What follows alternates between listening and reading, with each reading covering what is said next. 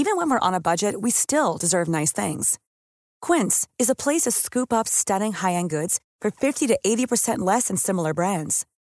They have buttery soft cashmere sweaters starting at $50, luxurious Italian leather bags, and so much more. Plus, Quince only works with factories that use safe, ethical, and responsible manufacturing. Get the high-end goods you'll love without the high price tag with Quince. Go to quince.com/style for free shipping and 365-day returns. Many of us have those stubborn pounds that seem impossible to lose, no matter how good we eat or how hard we work out. My solution is PlushCare. PlushCare is a leading telehealth provider with doctors who are there for you day and night to partner with you in your weight loss journey. They can prescribe FDA-approved weight loss medications like Wegovy and Zepbound for those who qualify. Plus, they accept most insurance plans. To get started, visit plushcare.com/weightloss. That's plushcare.com/weightloss. Hey everyone, producer Dan Mayday here with something a bit different for you in the feed today. This episode was recorded in December 2022 with Dr. Nadini Pandey and her students in first-year seminar, Race Before Race, Ethnic Difference in the Ancient Mediterranean at Johns Hopkins University. The course is taught out of the Classics department, but students of all disciplines are welcome to enroll as they do not declare majors until the end of their first year at JHU. Students were invited to join this recording as an alternative course assignment. In the episode, you'll hear Lexi and myself discuss with the class their preconceived notions before the course, things they wish they could tell future students, deconstructing classics, perspectives on how the ancient world intersects with their modern interests, and, of course, a reading of the poem Ozymandias by the whole class.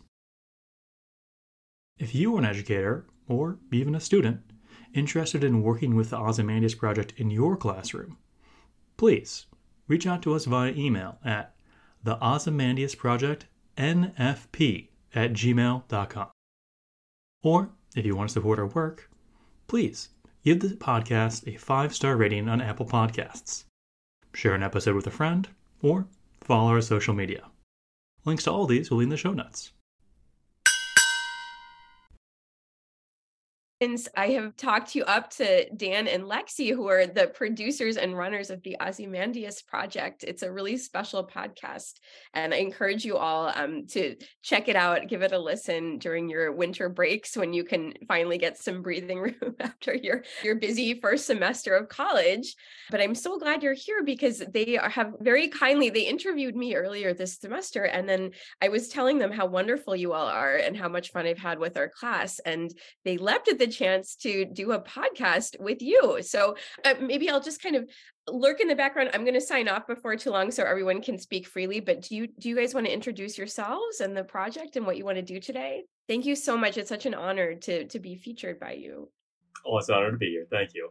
Lexi, you want to go first? Yeah, sure. A little background on me. I got my bachelor's in classics. I graduated 2018 from the University of Missouri. Thank you.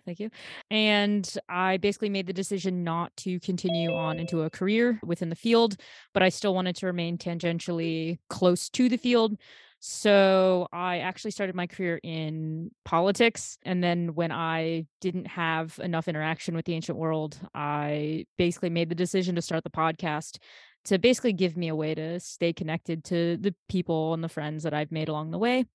And I couldn't have sort of imagined the ways that the show would grow and the new connections I would make. So this is just sort of a very happy path that I found myself on. And so I just finished a master's degree abroad in Athens, Greece, and that's in Southeast European Studies. It's a modern political science program.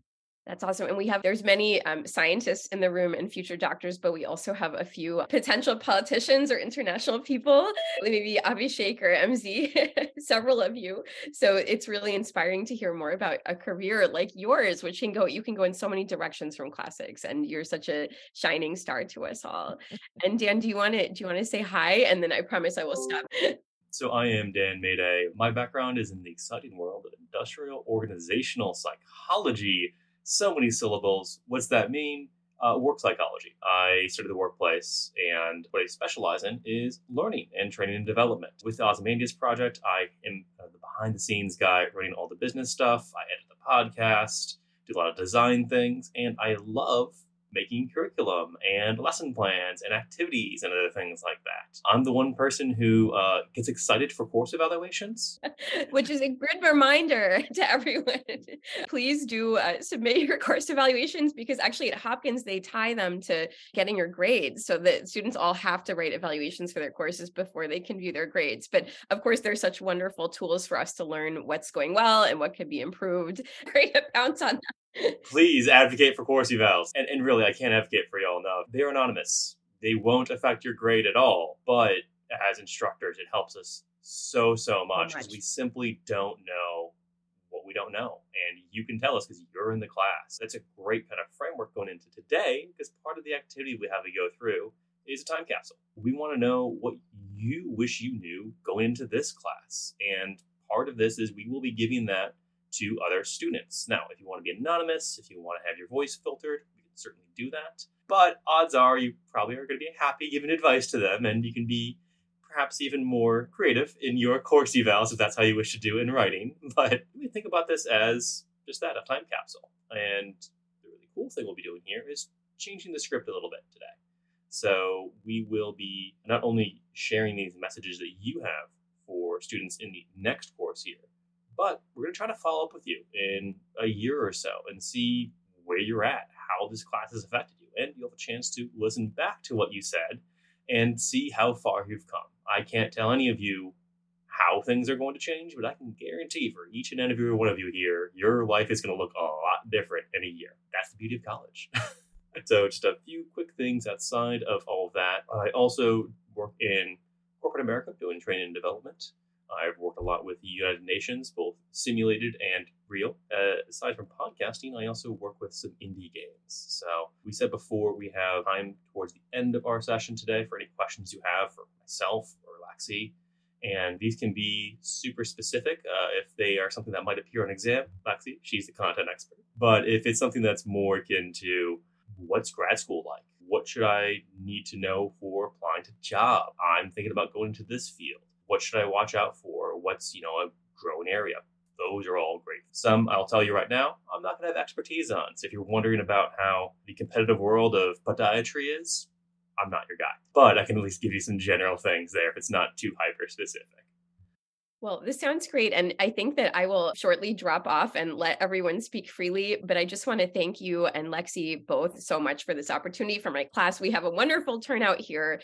As the students know, this is kind of standing in for a final exam, but I think it'll be a lot more fun for them to think back through what they've learned from this class, what they brought to it, and how they're leaving it. And to me, the best thing about this class has been all of the people here in this room, because they truly made it just such a wonderful experience. I will just thank you all for an amazing semester. It's been my honor and privilege to work with you, some of the stuff that we've learned together. So it's been just a great pleasure. I hope you enjoyed this conversation. Good luck on your final projects. I hope you've met with your peer pair and exchanged comments, but I will really look forward to that. And maybe if you have time, you can tell our wonderful host a little bit more about what you're working on and where you plan to take the ideas from this course. But thank you again all so much for being here for a wonderful semester. Stay healthy, stay well, happy holidays, and I will be in touch by email with further instructions about how to submit your final projects. I miss you all already very much. Thank you. Thank you.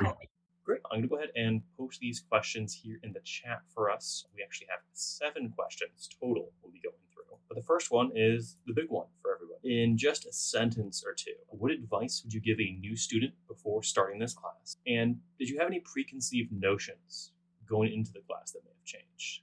And this can be very specific. It can be very general. This is Ista, and my preconceived notions were that the Greeks and the Romans were white, or what we think is white in modern day, like the modern day definition of race. But that has completely changed, as well as my knowledge on the opinions of different races during that time. Great, thanks for sharing. And just while we have you, do you have your advice you'd give to a new student or yourself if you could go back? Just to keep an open mind, because for the majority of the time, I didn't really understand what the class was trying to teach me. So just to keep an open mind, really. Got it. So thank you for sharing. Who would like to go next? Yeah, sure. I can go next. My name is Abhishek Das. Like one piece of advice I'd have for people that are like starting this class newly, during discussions, you can like connect things to the modern world in a lot of ways and create like a lot of analogies. And that's something that I did a lot in this class, and I found like it made the discussion a lot made it like more interesting. And I think that was pretty helpful for me. Any preconceived notions in terms of that, I think I just thought that we'd be doing like a ton of reading and like almost like a very like lecture type class, but it was a lot more discussion based than I thought. Thank you. And I'll just say, as an educator myself, somebody who teaches other educators, we love discussions far more than lecture. We don't want to just talk at you. You all can go on YouTube and watch somebody who's already pre-recorded something. You can read Wikipedia. There's ways of just getting info dumped at you. The discussion is where we can bring you together and really help navigate that conversation, fill in the gaps, point you towards where there are questions. Not all your professors will have that same mindset going forward. Ask those questions. This is a safe place to make mistakes, to learn things, and I guarantee it's going to be a lot more engaging and entertaining for everybody else in your class too, the more you're able to talk with each other. Hello, my name is Sul Cooper. So basically, sort of advice that I would give students is like, don't be afraid to relate what you learn in class to your own personal experiences or things that you have seen in today's world, because you can also make a lot of connections that can help you engage with the material more and just make it more of an interesting class from my experience. In regard to any preconceived notions, I would say that I never really looked at like conflicts like the Trojan War, these Mediterranean conflicts, like along the lens of different ethnic groups and like tribes like having conflicts. I never really thought about it in a way to like think about racecraft in the beginning of like, the birth of race. And it's kind of interesting how we see that history and necessarily like where certain like ideas of race fit in and where it doesn't fit in. Yeah. My name is Daniel, and one piece of advice I'd give to students starting this class is get ready for a huge variety of different things that we look at. I mean, we looked at ancient poems, we looked at architecture, statues, paintings, and I definitely came in thinking it was going to be like a primarily literature-focused class, but we looked at so much more and just like open yourself up to all of that. And a preconceived notion I had going into this class was that discrimination based off of color was an inherent thing in civilization throughout history. But the entire point of our class was kind of debunking that myth and tracing it back to its roots. Excellent. Thanks for sharing. We think of the ancient world as often what we think we can see, but it's much more than that. So that's an excellent insight. My name is Chloe, and one advice I would give is that to just be prepared to read for homework, because a lot of our homework was just like reading, and then in class we'd discuss it. So then we'd have to like space out the reading and make sure there's not too much work in one day before the class. And then preconceived notions, I would say I always thought of race as just like ethnicity and like skin color for some reason. And I feel like that's a modern worldview. And then in the beginning of our class, we defined race as a tool for population management. And in that way, it kind of broadened racecraft and race up into like not just skin color, not just ethnicity, but also like, especially in antiquity, like class, religion, that kind of thing. My name is MZ Morgenstern. And so one piece of advice I would give is just to recognize that historical truth is very complex, and that by bringing in counterexamples, by interjecting, you're actually getting closer to the truth within the classroom, within the group discussions. And it's not necessarily, disagreeing. It's understanding that history doesn't have like one clear narrative, rather that, two examples can be true that kind of show two different things. And that just brings you closer to the historical truth, which is complex. And in terms of a preconceived notion that I had that changed, I would say that I sort of had this idea that people were very closed-minded for a long time. People were sort of racist and backwards. And that it was only in the last few centuries, post-Enlightenment, that we started to become more open-minded, more culturally relativistic, etc. But in reading some ancient sources, we saw that, there are authors and thinkers like Herodotus, who over 2,000 years ago were really thinking about other cultures in very positive terms and being very relativistic and recognizing that there were many great people around the world. And so, I just recognized that wasn't some sort of a linear progression, but rather that there have always been open-minded people, and there have always been closed-minded people, and it still is that way. I'm Joanne, and like an advice that I would give to a new student would be to be open to the reading, even though you don't understand it. There's a lot to gain, even if you're not fully understanding the plot or the characters, just such as just looking at the hidden narrative and like certain word choices in translation, since you can't always trust what the translator says because they may also have some inherent bias in their word choice. The preconceived notion that I had going into the class was that I thought we would be like delving into like Greek myths and Roman myths, since to be honest, that's the reason why I chose the class in the first place, because I was just like, I'm ready to learn about like Hercules and Jason. But I learned a lot about just like the presence of race and how it started in the Mediterranean, or how it's used nowadays from the ancient Mediterranean. And so, yeah. Hi, I'm Becca. Kind of similar to what Joanne's saying. I think a lot of the times some of the text it almost seemed very obvious what it was saying, but then when you looked at the context and you really analyzed it, you're like, oh, this isn't at all what it's saying. It's saying something completely different. And oftentimes that gets twisted.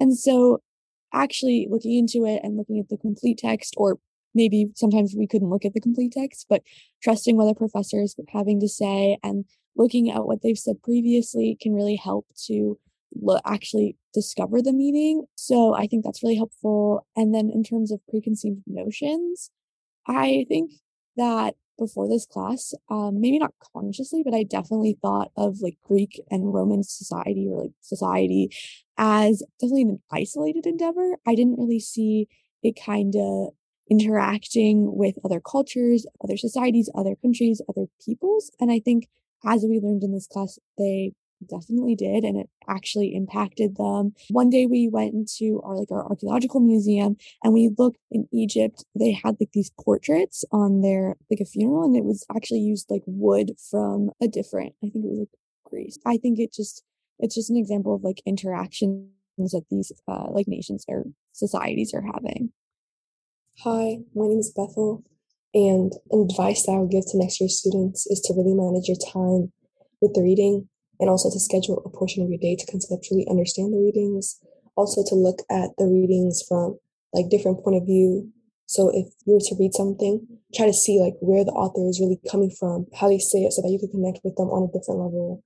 And a preconceived notion is that we would just be like reading, looking at the writer's techniques, and so how they employed it throughout the book, whereas we like learned about the people in the background, and we learned the point of view where the author like looked at it from, so that we could also understand where they're coming from and the people who are really in the background.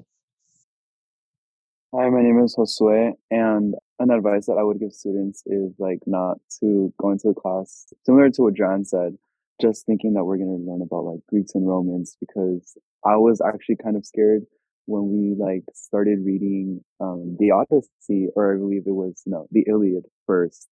And I had no idea about like Greek mythology or like any of the gods or anything. And I was like, I thought that would inhibit my like learning experience, but it actually like made it better, because I was able to learn just reading ancient texts with a different perspective than most people do, just trying to like broaden the view and like not only focus on like the main, I guess, people in the story, but also like those that their voices aren't heard, such as like slaves or servants, or I guess inferior people as they're crafted in the text. So that was a really interesting take on that.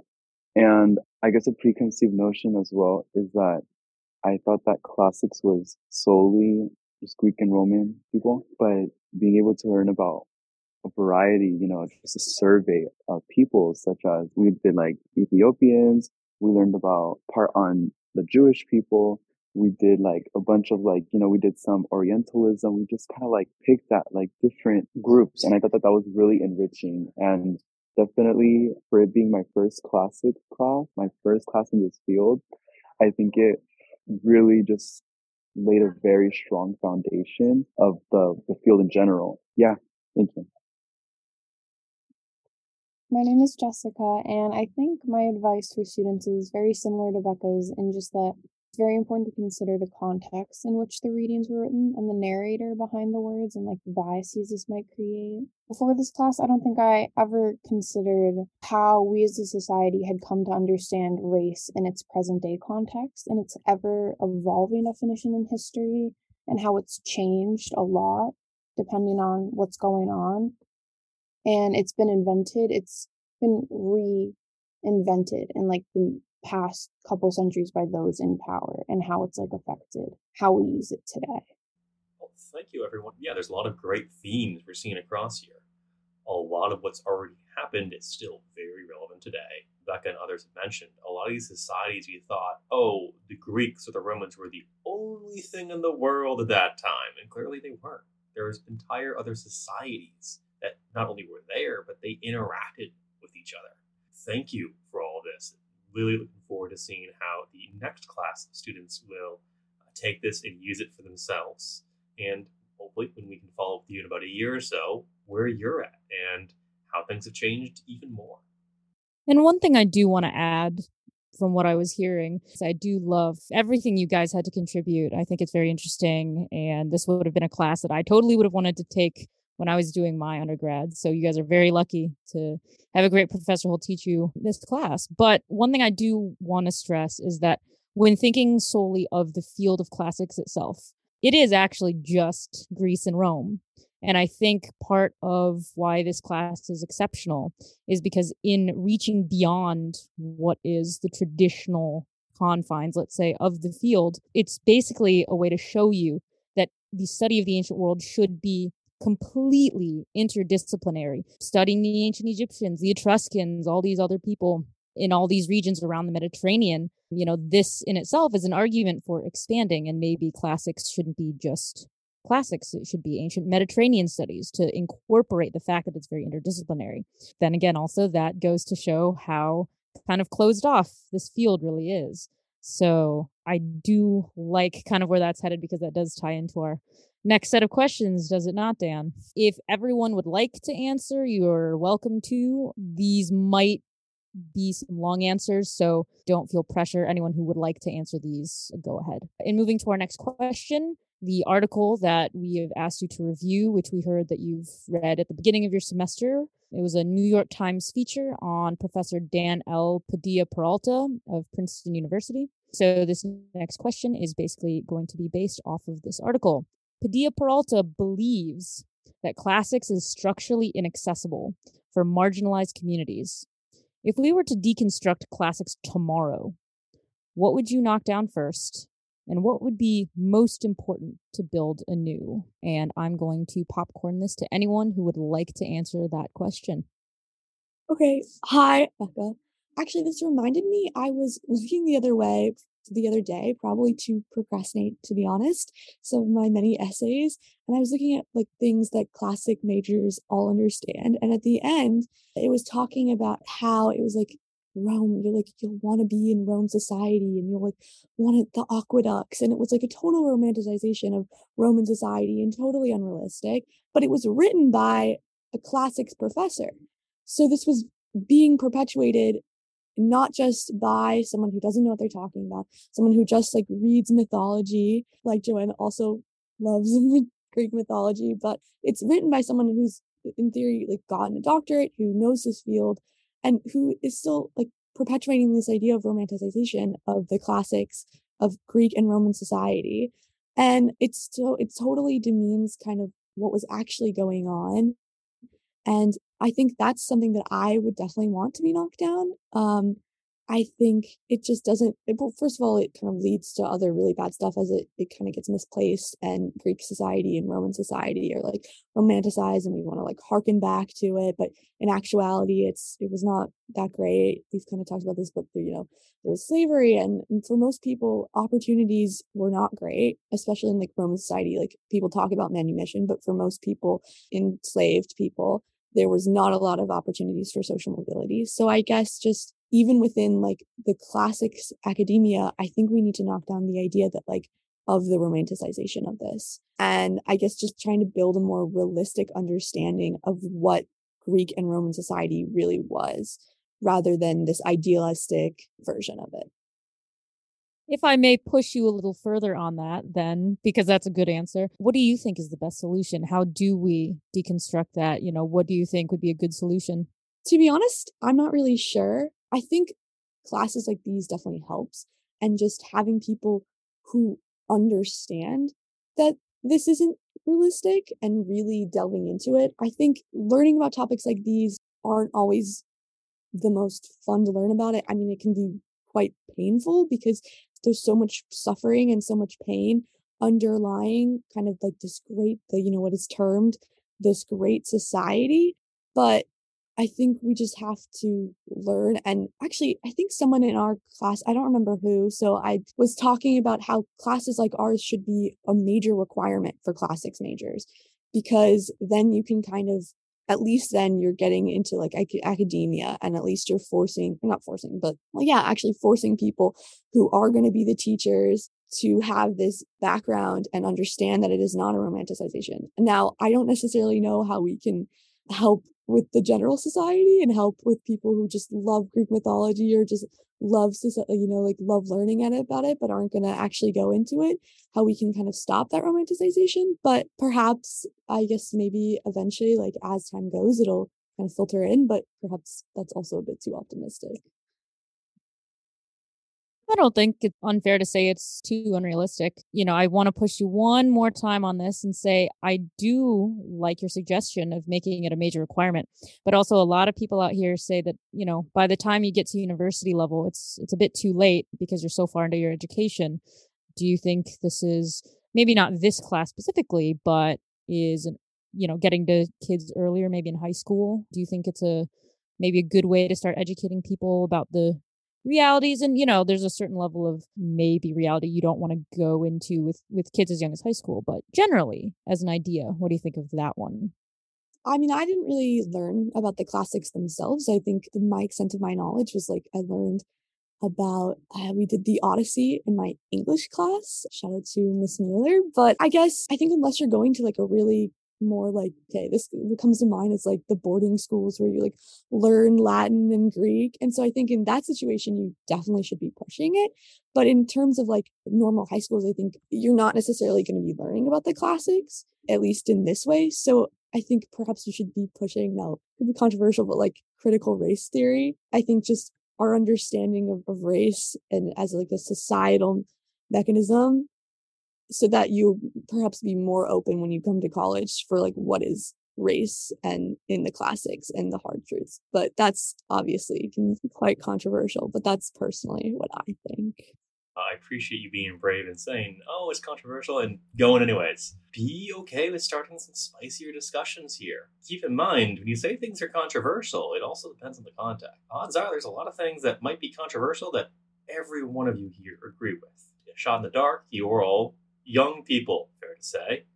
And I'm going to assume that pretty much everyone here I'm talking to accepts that climate change is a real thing. If you feel otherwise, I'm happy to have a chat with you afterwards. I think that we're all on the same page here. But is that a controversial topic in society? Certainly. But it doesn't mean we can't talk about it. And I think that's what I want to advocate for all of you is, especially when there's these controversial topics, now, in college, this is the perfect time to talk about those things. So any other folks want to comment on that question 3, technically, about deconstructing classics? What do you think needs to be knocked down, or what do you think needs to be built anew, or doesn't exist and needs to be built into the field? Joanne? In regards to this question, I think that if we were to deconstruct classics tomorrow, the first thing that we should knock down first would be word choice by translators, since I feel like it's like such like a minuscule part of the text, but I feel like it makes a really big difference in shifting your perspective on groups of people. I feel like even word choice such as using slaves over enslaved person also makes a really big deal, because it chooses whether or not you give a human voice to this person, or rather if you're calling them just an object as people would have in those ancient times. And even if those like enslaved people back then weren't, Black or African, I still think the context in which we know enslaved people as nowadays, I think that would be influenced by what exactly you're reading. So yeah. And going off of that, the most important thing to build anew would be to have more inclusive and more, I guess, giving to like the hidden voices in that sense, because we saw that like in the Odyssey, you can really see the relationship between like enslaved person and the enslaver. We know now that that was sort of like between Odysseus and one of his like enslaved people. I forgot his name. You could tell that it was sort of like, I guess, quote unquote propaganda for like what a relationship between an enslaved person and their enslaver should be like. But by having an educated like word choice and managing how you structure the narrative, I think it could save a lot of inherent biases towards enslaved people in that sense. Yeah, between Eumaeus and Odysseus. So now I'm curious, what translations did you read over the course of your semester? So for the Aeneid, we read Shadi Barch's translation of the Aeneid, and for the Odyssey, I believe it was Emily Wilson. Yeah, so Dr. Pandey, she made sure that the translations we read were like one of the more inclusive and overall sort of like encompassing of what classics should be like. Because I know that there are a lot of perhaps problematic translators out there who make certain word choices that like even with how they describe like women, it could be quite questionable. I really like where you're going with that. I think it would be really interesting. Problem with that is that we then would need a lot of more enlightened, and obviously that takes a very long time, and we have so many options already. I think in my undergrad years alone, I used 6 or 7 different translations of each work. We would have to sort of start discarding some very long used translations. Obviously, that could be a solution, but it would take a lot of time because not only do we need to recruit new people to translate, we have to have new people who want to indeed go do that rather than study what we currently have and try to find a new spin on that. So I like where you're going with it. I don't know how realistic it is or how we would do it, but if we can recruit a whole new generation to do new translations, I mean, I would be very, very excited. Very, very excited about that. I think it'll happen at some point in the future, hopefully. I think that the next best thing would to just be like reading those like translations with the word choice in mind and thinking about like whose voices are being covered up inherently just by this being said. There are several advantages to making the language requirement optional for future classics majors. It makes it more accessible as a field. You're not requiring people who have never seen Latin or Greek till the collegiate level. You're giving them a greater in, which I think is good. But it also means that if we have a whole new generation of people who are not taking either one or both of the languages, that also narrows the field of people who can be doing these translations. In regards to what Dr. Peralta was saying, I want to connect that with your point about maybe getting different translations. So what do you think about the language requirement? Is making it optional going to help, hinder, not really affect getting new translations out there?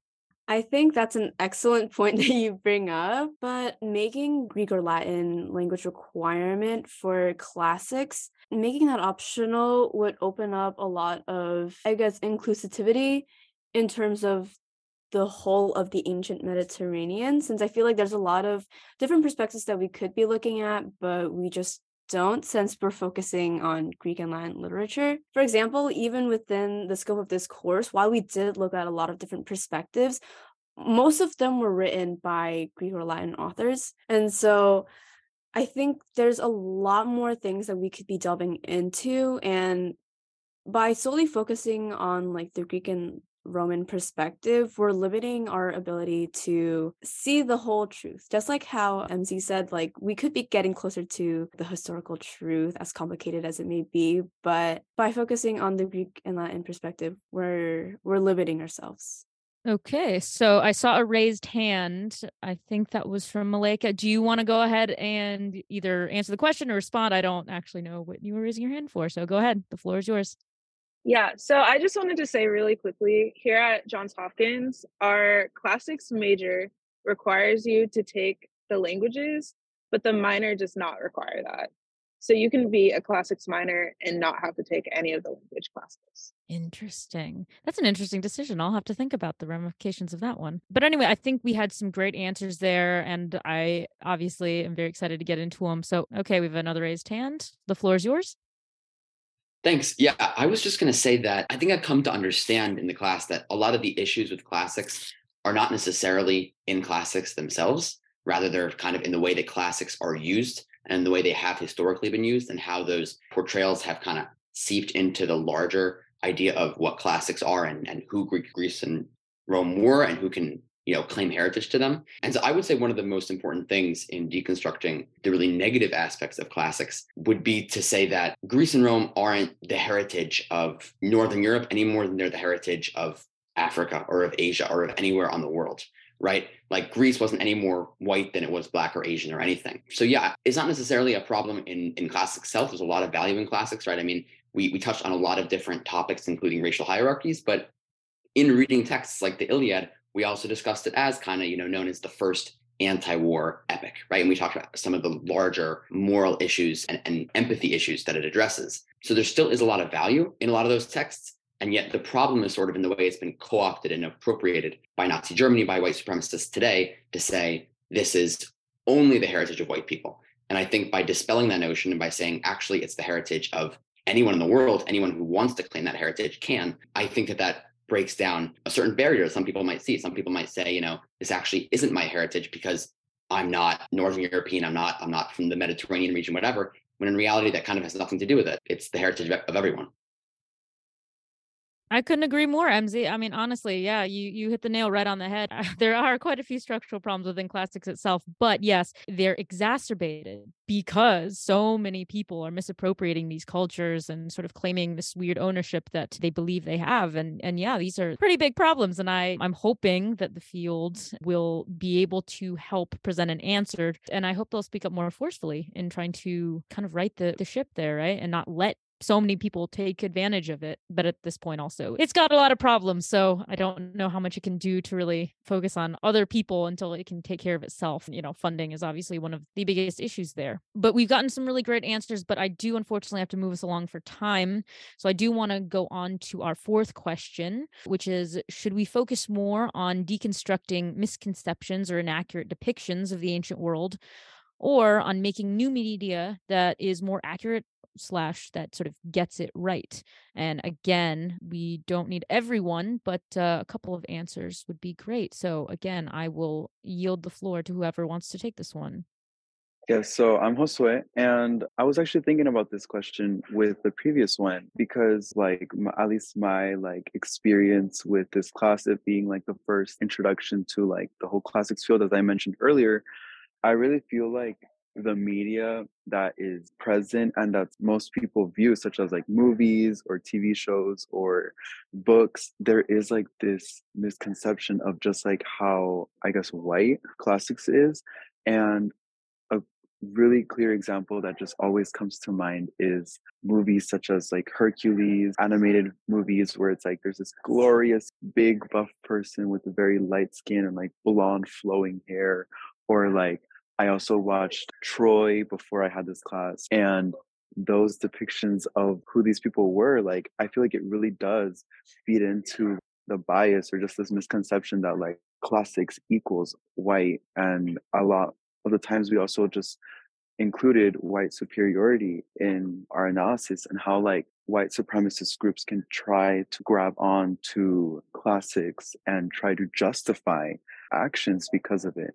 And so now, answering the question though, I think that creating new media would outweigh trying to deconstruct old presentations.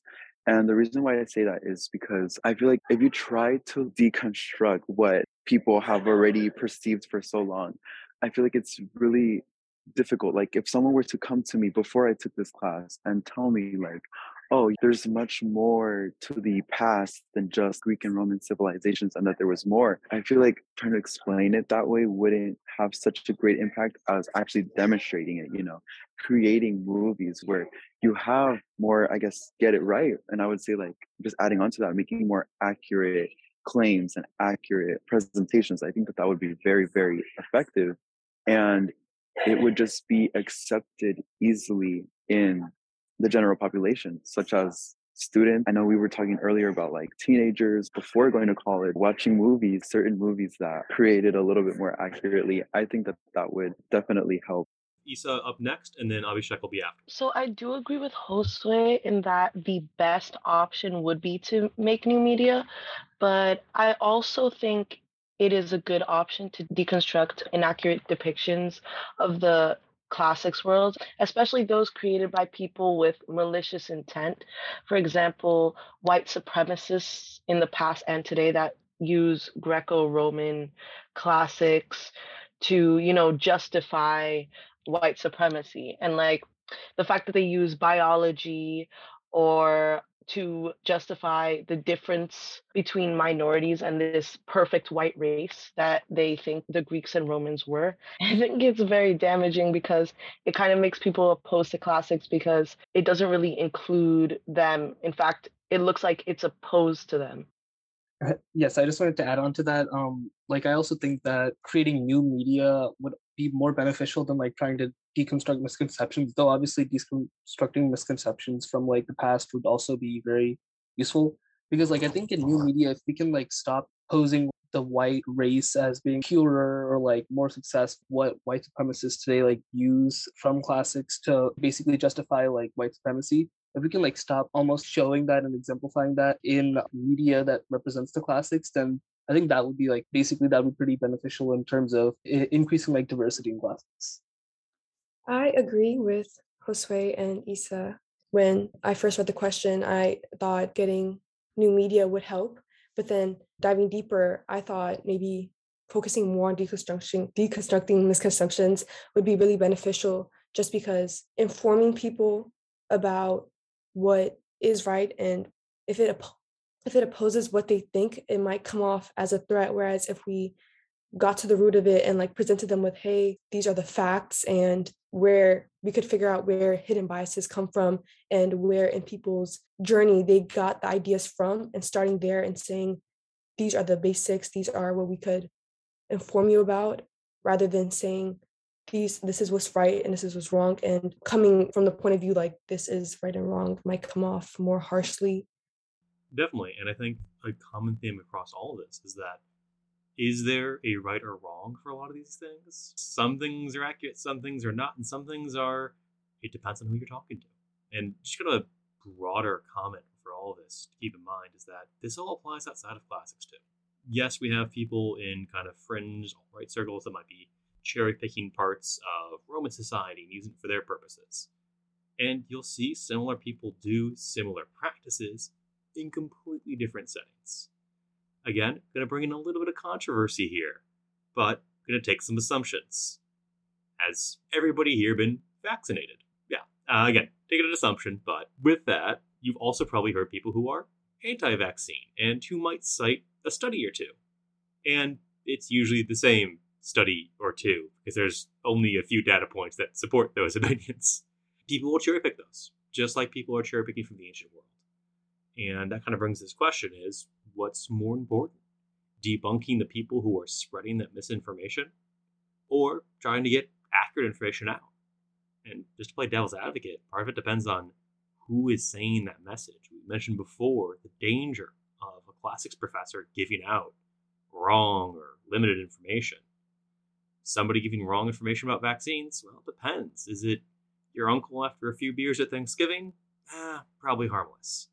Is your uncle in charge of a county or state health department? Well, then that changes. So keeping in mind the messages here, those priorities can vary quite a bit, but the skills you're talking about right here and the importance of these interventions, it goes well beyond classics. And I know that many of you are not in classics. You don't plan to be doing history. Maybe you'll pick up a few more classes after this one. But a lot of these same things of people misinterpreting information, that's going to ring true wherever you go. So with our time here, we're going to go ahead and transition into the poem in just a moment. Lexi, did you have anything you wanted to add first? Only I would say, to wrap everything up for this question, I loved getting to hear what you guys think. There is a significant amount of back and forth. And as someone who was definitely in the middle of that field, and to some extent still am, I agree. I think new media is very much needed, but also keep in mind the constraints that not everyone has the time or the resources to be able to do new media. And so in that case, the only thing we do have to fall back on is already created media. And there's also the problem of unfortunately, the stuff that's already created, a lot of it, like the Brad Pitt Troy or like the 300 movie, they're very popular. And it's going to be really hard if we do create something new to sort of outweigh that popularity. So I think it would be irresponsible not to try to go back and find new ways to go back and shed more light on what we have. And that kind of goes to the argument where accuracy is important, but we have to realize that it's not everything as well, because this kind of hits in the heart of the debate over classics, which is how do we keep this field alive and going and modernized? How do we not lose people along the way? Because as someone stated earlier, it is quite boring if you're just sat down at a table and given a massive book and say, okay, read this. It has all the accurate information. That's quite boring, and that's going to turn a lot of people off.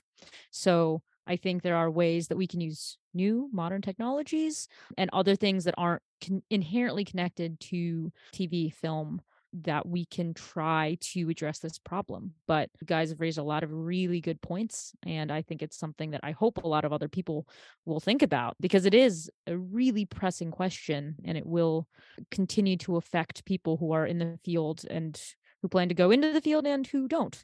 So really great job on all those thoughts, guys. Great. What we're going to do next here is transition into that poem reading we talked about. Your name will be at the bottom of your line, so Abhishek will be starting us off. When you're ready, you'll start us off with the first line. When you're ready to pop the question, the last thing you want to do is second-guess the ring. At BlueNile.com, you can design a one-of-a-kind ring with the ease and convenience of shopping online. Choose your diamond and setting. When you find the one, you'll get it delivered right to your door. Go to BlueNile.com and use promo code LISTEN to get $50 off your purchase of $500 or more. That's code LISTEN at BlueNile.com for $50 off your purchase. BlueNile.com, code LISTEN. Hiring for your small business? If you're not looking for professionals on LinkedIn, you're looking in the wrong place. That's like looking for your car keys in a fish tank. LinkedIn helps you hire professionals you can't find anywhere else, even those who aren't actively searching for a new job but might be open to the perfect role. In a given month, over 70% of LinkedIn users don't even visit other leading job sites. So start looking in the right place. With LinkedIn, you can hire professionals like a professional. Post your free job on linkedin.com/people today. Since 2013, Bombas has donated over 100 million socks, underwear, and T-shirts to those facing homelessness. If we counted those on air, this ad would last over 1,157 days. But if we counted the time it takes to make a donation possible, it would take just a few clicks. Because every time you make a purchase, Bombas donates an item to someone who needs it. Go to bombas.com/ACAST and use code ACAST for 20% off your first purchase. That's bombas.com/ACAST, code ACAST. Planning for your next trip? Elevate your travel style with Quince. Quince has all the jet-setting essentials you'll want for your next getaway, like European linen, premium luggage options, buttery soft Italian leather bags, and so much more. And is all priced at 50 to 80% less than similar brands. Plus, Quince only works with factories that use safe and ethical manufacturing practices. Pack your bags with high-quality essentials you'll be wearing for vacations to come with Quince. Go to quince.com/pack for free shipping and 365-day returns. I met a traveler from an antique land who said, "Two vast and trunkless legs of stone stand in the desert. Near them on the sand, half sunk, a shattered visage lies, whose frown and wrinkled lip and sneer of cold command. Tell that its sculptor will those passions read, which yet survive, stamped on these lifeless things. The hand that mocked them and the heart that fed. And on the pedestal these words appear. My name is Ozymandias, King of Kings. Look on my works, yea mighty, and despair. Nothing beside remains round the decay. Of that colossal wreck, boundless and bare. The lone and level sands stretch far away." Thank you all for that. So with that, we're going to do a little bit of poem analysis. And don't worry, you don't have to be an English major. You all have thoughts in this, I'm sure. And like we said before, there's no wrong answers. In fact, we invite controversy if you want to disagree with each other. You've all been very polite and very agreeable. It's okay to shake it up a bit. On the chat here, I'm going to write the first one here is going to be, how do you think that this poem has stood the test of time? And just for reference, the poem was originally written in 1818 by Percy Shelley. And you may recognize the name. You've also heard of Mary Shelley, the inventor of science fiction, of Frankenstein. They were together, so It's all connected there. So all the way from 1818, how has it stood up? And if you're unsure of maybe a definitive answer, you can also just give a reaction or even a question. For instance, how do you think this was received when it first came out?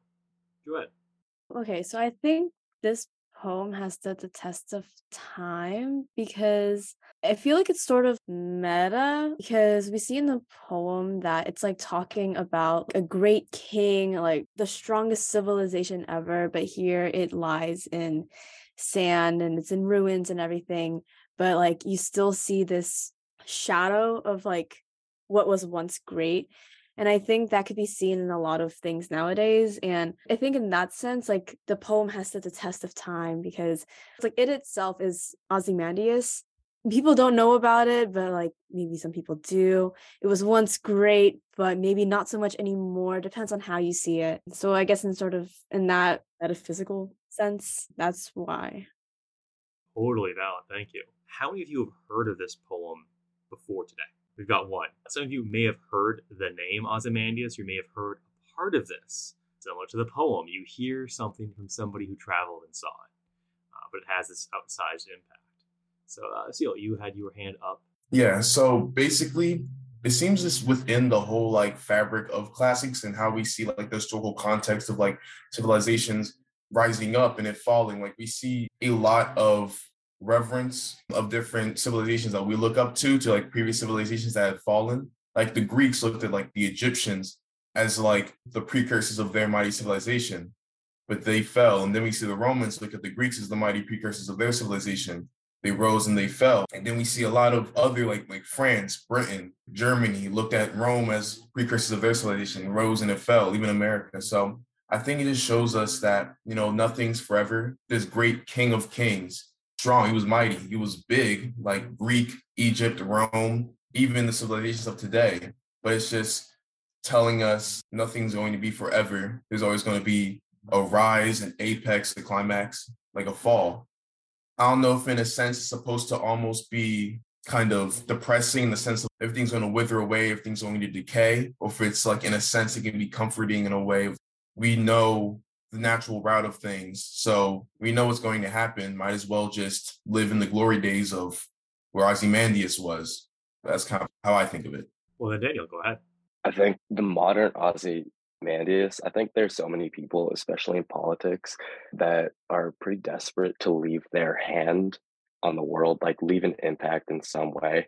I mean, we just saw this over the summer with the Roe v. Wade, a bunch of old people that wanted to change things so drastically on their way out. But like this poem, like none of it's going to last. I mean, Donald Trump did all these things, and in a couple of years, all that's left is going to be Mar-a-Lago. I just think that so many people try to be remembered by doing everything they can to be remembered.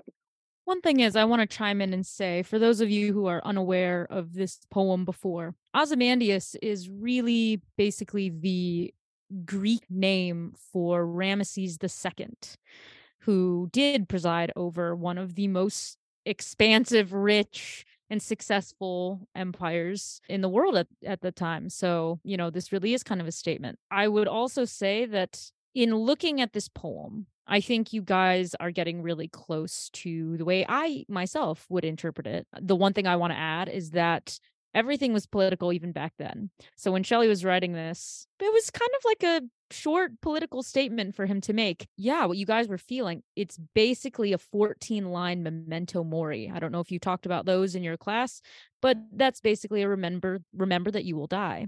So yeah, I think that, you know, it's political. We have this sense of vastness. Is it a message saying that as human, do we try to build monumental legacy because we think that's what's going to stick?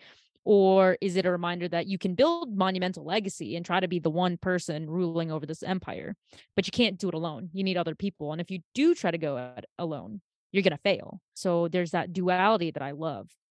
And so that kind of ties in with this second question that we have for you guys, which is there like a modern equivalent of an Ozymandias? This is a question that I ask on my podcast. So all these professors and grad PhD students I've talked to, they all are confronted with the same question I'm asking you guys to think about. Through the course of the show, we've had a lot of great answers. The nice thing is that there's no right or wrong answer. But the kind of frame of mind I want you guys in when thinking about this is there something right now currently that we believe will be here, say, if it lasts the test of time? Is it going to be here in a couple 100 years, 500 years, let's say? Or would this be the kind of thing that future humans look back and say, well, these people were just crazy. I don't know why they were doing that. That's ridiculous. So that's kind of the frame of mind I want you guys to be in when you think about this question.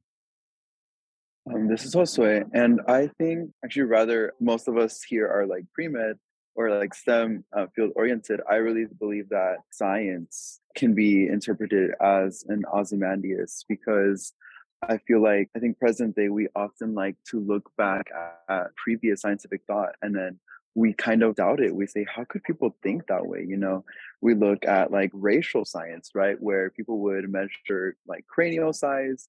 People were trying to look at genetic theories. We saw a lot of trying to like reason biologically or like physiological characteristics. And now we say like, how could people think that way? You know, that's just one example, but I do believe that we don't want to label Ozymandias as a person or as like a group of people. I think that just like throwing that idea out there, I think science actually might be, or the figure. So yeah. Hello, this is Sul. I actually really like what Josue just said, because it's interesting how we revere these geniuses in ancient times, like Aristotle, for instance, like in his book, The Minor Works. Like there was a chapter called, I believe, it's like physiognomics. I believe that it was the art of like prescribing personality traits based on like outward appearance. It was funny because there was like, he talked about how like the ears that are sloped back from like dogs can say whether or not they're like nice or mean dogs, or like, and there was a quote, it was talking about like the Ethiopians and like Egyptians. It was like those who are too swarthy are cowards and whatnot.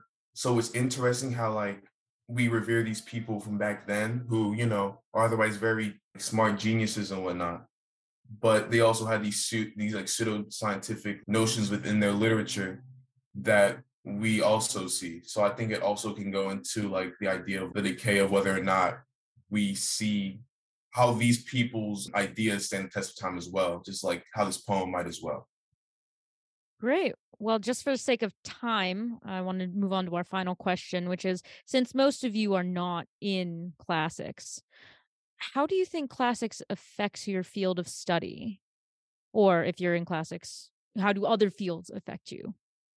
So I feel like as like hopefully a future doctor, having a greater understanding of race and like difference and diversity, I think it will give me, I guess, like a better perspective and a better understanding of how healthcare itself is influenced by race. As we know, it's like healthcare is very like, it can be very disadvantageous to minority populations in this country. For example, with Black and Hispanic women not being able to choose whether or not they get a C-section when they're giving birth. And so the classics and I guess healthcare aren't necessarily, it's not explicit in their connection. I feel like when it comes to just understanding race in this country, I think it'll help me understand just like the people that I'll be treating and how there's various systems within this country that will just work against them. And while there may not be legally things that I can do to like counteract that,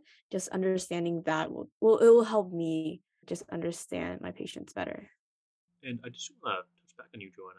You mentioned nothing you can do legally, which I think was an interesting point. Now, I'm not advocating you flip tables and turn up the whole medical institution, but what are maybe some things you think you could do? I think I could definitely advocate for those voices, since there's only so much that I could do as like one person, but if enough people like talk about it or shed light on it, then I think there's a lot of changes that we could make within healthcare. I'm certainly looking forward to those. I think a lot of changes are needed. And just to touch on our other question, there's a lot of different ways you can do this. It can be as simple as, calling somebody out if they're saying something that's just wrong or biased. You can also be building coalitions with other people. Instead of maybe directly targeting the misinformation, you can say, who else here has had these diverse perspectives or has seen things go in this different way, and build up from that way. And both are valid. All right. Well, it seems like people have classes and other things. So I just want to thank you all for joining us on this podcast. I know it's going to turn out great. And I've loved having you guys share what you've learned about the class and to learn a little bit about you guys and what you think about these important issues facing the field of classics. So thank you all again. If you do have any other comments, please let us know. But also, if you have any questions for either of us, it can be based on the class, history, classics, or anything else that might be our wheelhouse. Yeah, we love questions. Definitely ask us.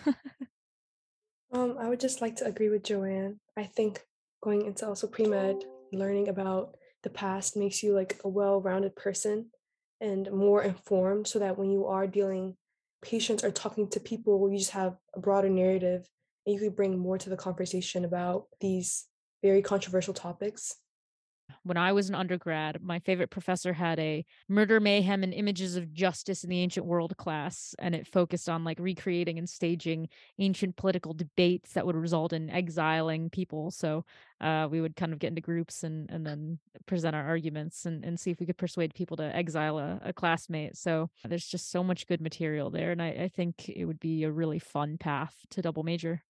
Yeah, I'm taking a class next semester that's ancient political theory. So that I'm really excited about that. You get to really like Plato, and I'm pretty excited. It seems like a good mesh between the two.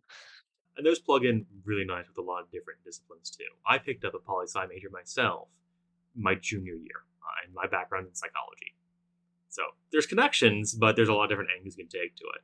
And I will say, if you're curious about some of these topics, I'll get in our little soapbox here and say, Lexi and I actually know each other from doing Model United Nations conferences. I'm in Model UN. Look at that. There we go. I was going to say, it might be a good fit for you. Not even just the interdisciplinary classes you'll get from classics for all the humanities credits, but I mean, the language, I can't tell you how cool it is. If you take any Latin classes, that'll come in handy. You know, okay, maybe it's not as immediately apparent as going into, you know, being a lawyer or doctor, but I swear there's a ton of Latin phrases and like old arcane things that they use in politics. It's really fun if you know some Latin. Then you'll be like, oh, yeah, I know exactly what they're saying.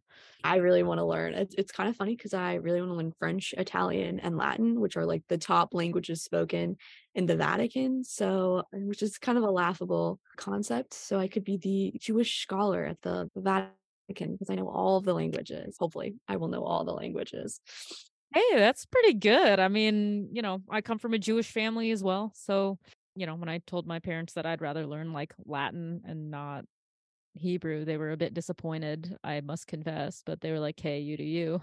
Never looked back. So guess it worked out. My dad, I believe he said, I was like, oh, like I really like the classics. And he was like, well, why don't you take that econ class? And I was like, I'm not sure about that decision. That's going to be a no for me. Well, why don't you see if you can take an ancient economy class and then you can tell your dad, I'm taking econ, Dad. It's just ancient. Oh, this is helpful, right? This is what you wanted me to do, or exactly. Ancient economies, man. They do offer quite a roadmap for future, so it actually would be quite handy and helpful.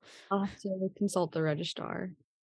I mean, I could sit here all day and talk about the different overlaps that the ancient world has with modern stuff. So you might as well stop me now. But yeah, you'll find there's hopefully a lot of very good options. And I don't know much about the Hopkins Classics department, but I do know a couple of people who are there. So it sounds like there's a pretty rich course offering, just depending on what year and what semester they roll around.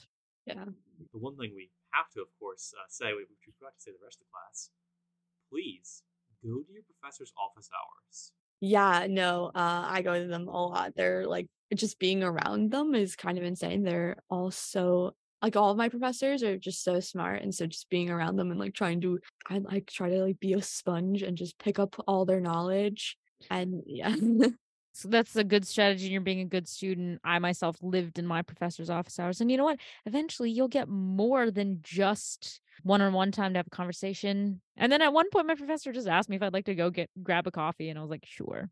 Actually, in our class, she would bring in like all these different foods from like events. She'd be like, this needs to be eaten. And so she'd just bring in like sandwiches and people would be like, okay, like we'll eat this for you.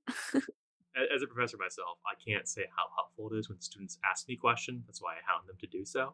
It's those questions and answers. That's how I build a lot of my lectures and slide decks and assignments. It's what are people grappling with? If it's not relevant to y'all, what's the point? I'm doing it for you anyways. Yeah. So I can say, somebody had this question. This is why we're talking about it. Probably heard this before, but odds are if you have a question, several other people in the class are also thinking that. Yeah, they're just too scared to speak up. A lot of classes here are like pretty small. This is still my first semester, so I've only taken still not too much, but it's been a lot of fun so far. In the arts and sciences, you can't declare until the end of your freshman year. Huh, that's really smart. I like that. And you've probably heard from a lot of people, oh, go find what you love and pursue that. Hey, if you know what that is, great. So it doesn't always have to be, oh, chasing your dreams, you'll never work a day in your life. But you'll know what you dislike, even if you don't know what you do like. Yeah, work backwards. It's really helpful. It can start with physics, can work down from there. Well, thanks so much for joining us. I mean, it's been really fun. You know, we love connecting with students. If you want to get in touch with either of us, you can email us. Feel free to send us questions if you ever have, want advice or whatever. We're always monitoring that. Hey, it's Danny Pellegrino from Everything Iconic. Ready to upgrade your style game without blowing your budget? Check out Quince. They've got all the good stuff, shirts and polos, activewear, and fine leather goods, all at 50 to 80% less than other high-end brands. And the best part? They're all about safe, ethical, and responsible manufacturing. Get that luxury vibe without the luxury price tag. Hit up quince.com/upgrade for free shipping and 365-day returns on your next order. That's quince.com/upgrade. Hey, it's Paige DeSorbo from Giggly Squad. High quality fashion without the price tag. Say hello to Quince. I'm snagging high-end essentials like cozy cashmere sweaters, sleek leather jackets, fine jewelry, and so much more. With Quince being 50 to 80% less than similar brands. And they partner with factories that prioritize safe, ethical, and responsible manufacturing. I love that. Luxury quality within reach. Go to quince.com/style to get free shipping and 365-day returns on your next order. Quince.com/style.